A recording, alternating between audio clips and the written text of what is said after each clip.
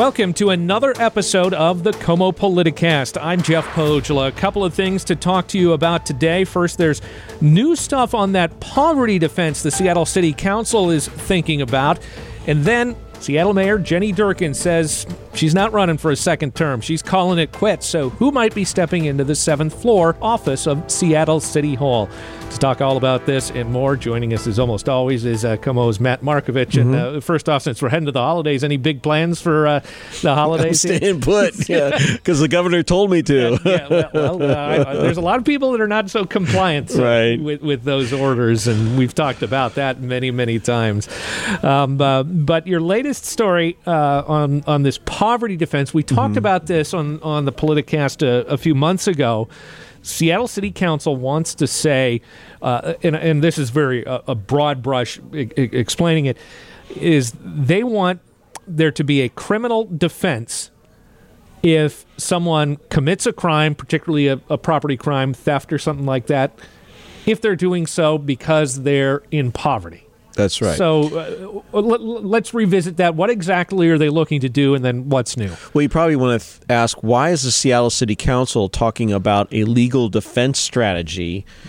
Because the idea is to actually put this in the city code, that the city attorney and all the people, the judges, can use this as a legal defense when they're hearing certain cases.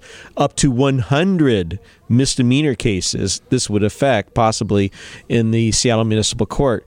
So basically what it is... Well, before we go any further, this is only misdemeanor stuff. That's right. Because felony stuff isn't prosecuted by the city. It goes to the county. That's right. So we're talking trespassing, shoplifting, minor theft. And misdemeanors are basically everything except, the high-end misdemeanors are domestic violence, DUIs, and stuff like that. So everything kind of below that. A lot of property crimes. So that's what we're talking about here. And the premise being that it's okay to steal or trespass or maybe, and this is a remote chance and it's a possibility, commit an assault to take someone's money because you need to satisfy a basic need, and that's the quotation there, a basic need. And so Councilmember Lisa Herbold is floating this idea to her colleagues. It's not written in any kind of ordinance just yet, about having this poverty defense be part of the Seattle City Code that the judges can consider when they're rendering their verdicts. So think of it this way. If you pitch a tent on private property, your house or a business, that's trespassing if you didn't have permission. If you shoplift, you went into the 7-Eleven and stole a couple items for food, that's a shoplifting. That's a misdemeanor. If you went to the Home Depot and stole a bunch of power tools, that's theft. But what's new about this, what they're talking about this time today, was the resale. It's maybe okay to go out and resell what you stole in order to meet that basic need, like paying rent. So trafficking in stolen property is just fine in the city of Seattle. The actual example they use is that if you went out and stole a couple cell phones and sold them on the internet to pay for rent, that could be covered in this defense because you're trying to satisfy a basic need. So who's going to decide what a basic need is? Well, the premise, again, of this whole poverty defense is not is that a jury will decide. They will look at individual cases, hear the person's reasons why they had to steal all the cell phones, and then, they did it to pay rent. It'll be up to a jury to decide if that's okay, that, this person has no money, they needed to do that out of necessity, and that's why they did it. But don't juries do that anyway? They take into account mitigating circumstances. I mean, you see that argued all the time in court. Well, you can, but by putting it, as my understanding is, into the city code, that this is an allowable defense, you're basically giving this, what the argument critics say, the city attorney legal recourse to not ever charge that person, dismiss the case, because knowing, hey, the public defender is going to bring this poverty defense up in court. Now it's part of the city code. The judge can consider it. I'm not even going to charge the case. I'm going to dismiss it because I'm going to lose, because this is part of the defense. It's a strategy. But the supporters of it says, it's not a slam dunk that all of a sudden someone's going to walk free on this. The judge still has to decide. A jury still has to decide the case. But critics say it may never get that far because this is going to be part of the city code. But clearly that's the idea behind the legislation. I mean, this is Lisa Herbold, isn't it? That's right. And she's the head of the Public Safety Committee, so this kind of falls in her bailiwick. But clearly that's the thought process behind it. We want to forgive people that are committing these crimes because of their circumstances. That's right. But there's no cap. It's not like, okay, we'll consider crimes that are no more than or less than $100 or something like that. There is no cap. The jury would decide what a theft limit it would be and what a basic need for that person is. For you and me, I shouldn't even say that. For a person, a basic need is having lunch, okay? Mm-hmm. For a lot of these people, a basic need may be a car to drive to their job so they can earn a living because they're barely making it, So if they stole a car, are they satisfying a basic need? I mean, you could go off into the ether land on coming up with examples of this. But, there's also a lot of other options they're considering. That's just one of them, is this resale part where it's okay to resell what you stole in order to meet a basic need. Which that just befuddles me because that adds, you have the initial crime, which is theft or burglary or whatever it happens to be, misdemeanor, obviously, since this is just the city of Seattle. But then you have the additional crime of trafficking in stolen property by selling whatever you stole. So there are two offenses that Lisa Herbold here, and then I guess the rest of the city council are considering. We don't even want to think about that. If this person's impoverished, they're allowed to do that. Yeah. And well, that's what we're talking about here. Has there been any pushback, or is this something that's going to sail through? There was pushback by Council Member Alex Peterson, who raised a lot of questions, saying he's really the only conservative, if you can call him that. Yeah, I wouldn't even call council. He's a conservative in Seattle's eyes, but in the bigger picture, he's not. He brought up objections saying this could lead to more vandalism, trespassing, a myriad of other green lights for crimes. And so he brought that up and said, hold your horses. Maybe we shouldn't talk about what goes into this law or ordinance. We should just start talking about whether we want something like this, not so much the details. How about just the idea of it? He's saying take a few steps back. So that's what he talked about. There's one other thing that was part of a new option in this, and they call it knowing of an alternative. So you steal some food from a grocery store, not knowing that around the corner was a food bank. Well, you could use that as a defense on why you stole from the Safeway, because you didn't know that the food bank was around the corner where there was an alternative where you could get food. So that is also an option that could be considered in this thing. But how many of these cases actually go to a jury? Felonies are negotiated down all the time and they don't go to trial. I would think misdemeanors, nearly all of them are negotiated down and settled or what have you, and they don't go to a jury trial.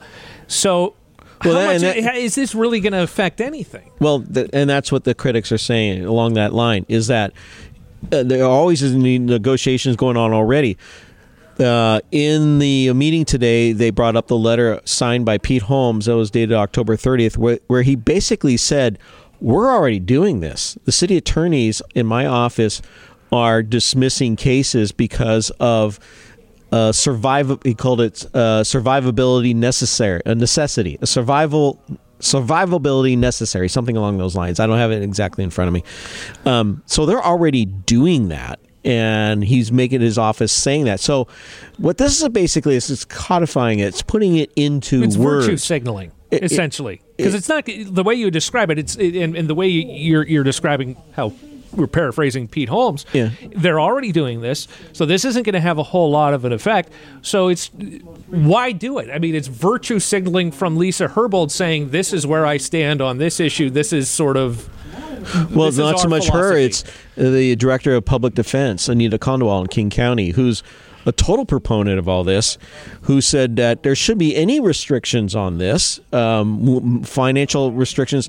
Let the jury decide entirely on these cases on what a person's basic need is, why they were justified in stealing something. But the argument, again, is that this will never get as far as a jury, because if you put this into the city code, the judges know it's coming. The city attorney knows it's coming. It's a play that the defense attorney can use that's not there right now. That's in the city code, not a strategy. It's there. And then they will never go to a jury because they'll settle it beforehand. Well, and even if it goes to a jury, you have that old axiom that, the story about the guy that breaks into a pharmacy to get medicine for his wife. A window is broken, a life is saved. So juries tend to be forgiving in these situations, I would think. And Pete Holmes in his letter talked about that. Juries in Seattle are very forgiving for reasons of poverty for committing a crime. They don't have a stomach for it. So it's a threshold level. Like, that's why I found that this reselling aspect was interesting. Well, how much can you resell to claim I'm satisfying a basic need? So you call it trafficking. So it's just already stealing stuff and then reselling it to make the money. Well, and then you mentioned cell phones is the example everyone was using. That sets up a whole other can of worms, because cell phones have personal information, data that is locked. I mean, now you've got people that could be liable. You don't know. I don't know. Again, I'm not a lawyer. The city might be liable for any lawsuits that come by, saying, okay, yeah, you can go ahead and steal cell phones and then resell them if you need to meet a basic need. But then that could, down the line, compromise someone's personal information. Yep. It can. That was just one example they're using.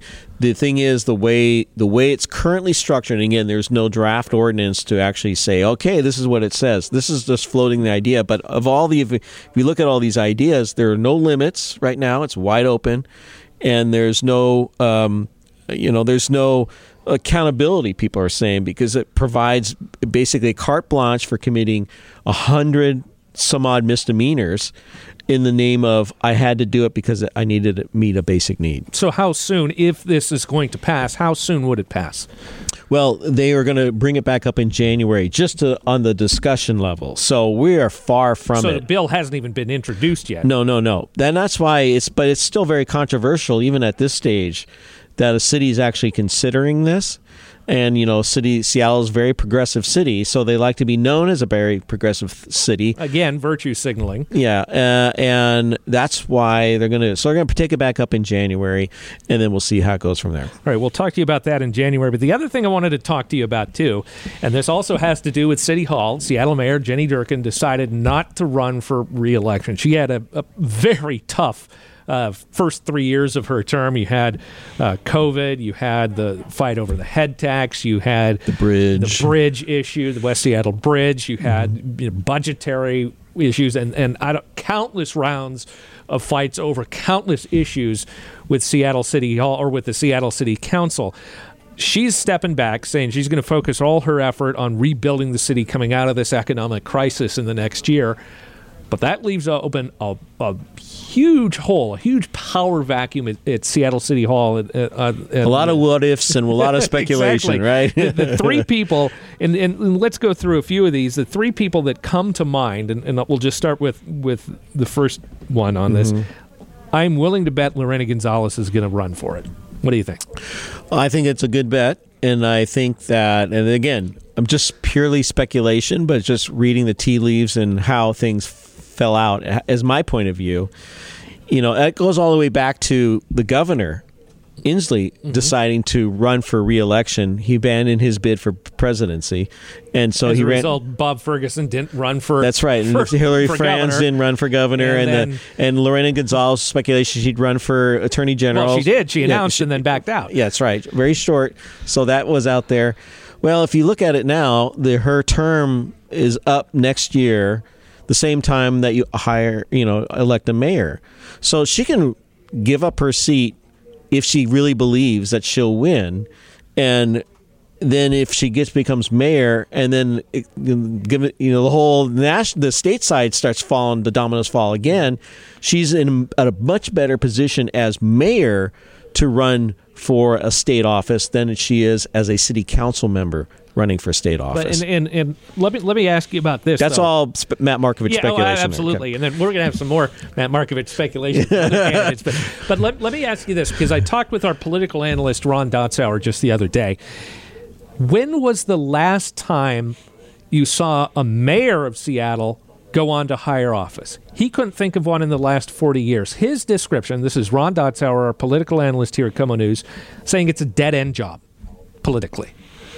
I think that there's some truth to that, because if you just look at the past history as a prediction of future results, that old phrase, yeah, there hasn't been a Seattle mayor that went off and started running for something else, a statewide office or even a national office. So it could be a dead-end job, but someone's going to break through.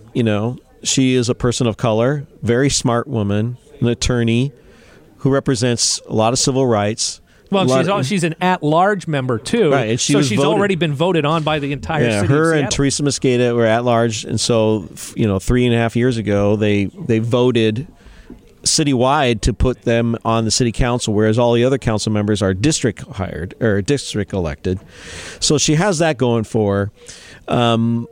And I think she has the aspirations to do it in the way she's been, and she's currently the president of the city council, so she has a much higher role in very visible role right now, being the president of the city council. So it bodes well in her favor. But next year is another year. She's not going to be president of the city council.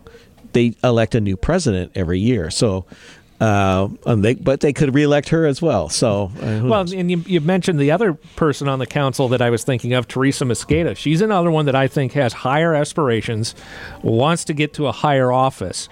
You think she runs? I think it's a good chance, but I don't think she'll run against Lorena Gonzalez. I think one of the two will run.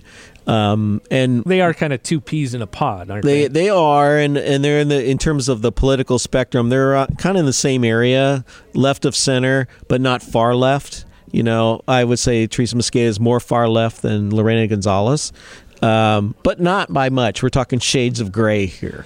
Well, the other thing to think about too, Teresa Mosqueda and Lorena Gonzalez, they're still in their first political jobs. But Teresa Mosqueda is making, she introduced Governor Inslee when he ran for governor again. And she, it escapes me, she also did another kind of a high-profile introduction, and I can't remember what it was, but she did with Inslee. So in terms of the Democratic establishment, they kind of gave a little nod to her by letting her do that. And she's very pro-labor. She reflects a lot of what Seattle is all about. Mm-hmm. Same with Lorena Gonzalez, but I've heard no aspirations beyond city politics for Teresa Mosqueda, whereas I have heard that from Lorena Gonzalez. Two other people I'm thinking of, and I think she's almost becoming a perennial candidate, Nikita Oliver. I think she runs again. You agree with that? I think so, but I don't think I don't see someone like Nikita Oliver having such widespread support in the city of Seattle. She could run the 3rd district, the Capitol Hill area, where a lot of her politics are in line with a lot of people who live up there. But I don't think on a citywide level she could win. I think if that was a 3-horse race, I'd put my money on Lorena Gonzalez. And I think too, when it comes to Nikita Oliver, she has. Her position now is this outside activist and sort of gadfly to the Seattle City Council. She has a lot of influence on the policy directions that they take, a lot of behind-the-scenes influence, I would think. She runs for mayor. Now she's in that system of gridlock. I don't think it. I think it's almost a non-starter in my mind, because there won't be that political support. Call it which will. Mayor Durkin was an industrial Democrat. She is an Obama Democrat. We've had basically Obama Democrats, moderates. Ed Murray, moderates in the position. You can go back to Paul Schell, Greg Nichols. I don't know if I'd call Mike McGinn a moderate. Yeah, I would. You're right. Of all the ones that I would say more and more left was Mike, but Ed Murray. Nobody lasted more than 2 terms, right? Yeah. Was it Greg Nichols that had 2 terms? I think so. Yeah. So you have what I would call an Obama Democrat. If someone comes out in the woodwork here that was more in line with what Durkin was about, some business, some back labor. Well, she didn't. You got to get. It's the labor vote that's the tricky one here. That is the person who most likely would become the next mayor of Seattle. Do you have anyone in mind you think that might run? I don't. Fits that description? No, I really don't. I mean, Gonzalez could maybe move her way into that. But she's clearly staked out a far left position. Far left in terms of what I'd call an Obama Democrat, yeah. But it's not a Sawant left. You're not all the way. Left is all a matter of perspective here in Seattle. Tammy Morales, Shama Sawant left. Yeah. She's not that far left. Yeah, I can't really think of anyone. And I put Nikita Oliver that far left. Yeah, too. I would agree with that too. But I can't really think of anyone within the city apparatus or activist culture or within the community of Seattle. Certainly outside of Seattle, I can think of many, but within Seattle, I can't think of those centrist Democrats are pretty much dead, I would think. Right now, yeah. And I mean, we have a while for another name to pop up. But you have those three people you just talked about, namely two current council members, and I think they're going to have to make a decision. I don't know, fairly soon. I don't think it's a running for city council is a year-long campaign. But at some point early in the first quarter, they're going to have to start thinking, do I want to run for mayor, and start grinding out their political apparatus to set that up. Because there's already a couple candidates who are doing that. Mm-hmm. And they're not names that we recognize. But you're going to have to get that going. And then would the current mayor endorse any of them? Would they want that endorsement? And will Dow Constantine endorse them? Will you think Dow runs? Not for Seattle mayor, no. He's got a much bigger budget. He's in control of King County. Even though Seattle's focused and as being progressive, and it's kind of like the star on the tree. The tree is King County. Well, and you've seen so many more people from King County government go on to bigger jobs. I mean, Rob McKenna. Well, Gary Locke, became the governor. He's a Bob county Ferguson. All of them came from King County government. Last one, though, that I want to ask you about before you go, and this is my sort of dark horse potential candidate for Seattle mayor in 2021, Pramila Jayapal. She's young in Congress, doesn't have really hardly any seniority. She's not the chair of any committee, and it's an off year for her. So it's essentially a free shot because Congress gets elected in the even years. We elect the mayors in Seattle in the odd years. My first blush on that is no, because almost going back to what we originally talked about, it's a dead end job. Seattle mayor. Once you're congressman, a congressperson.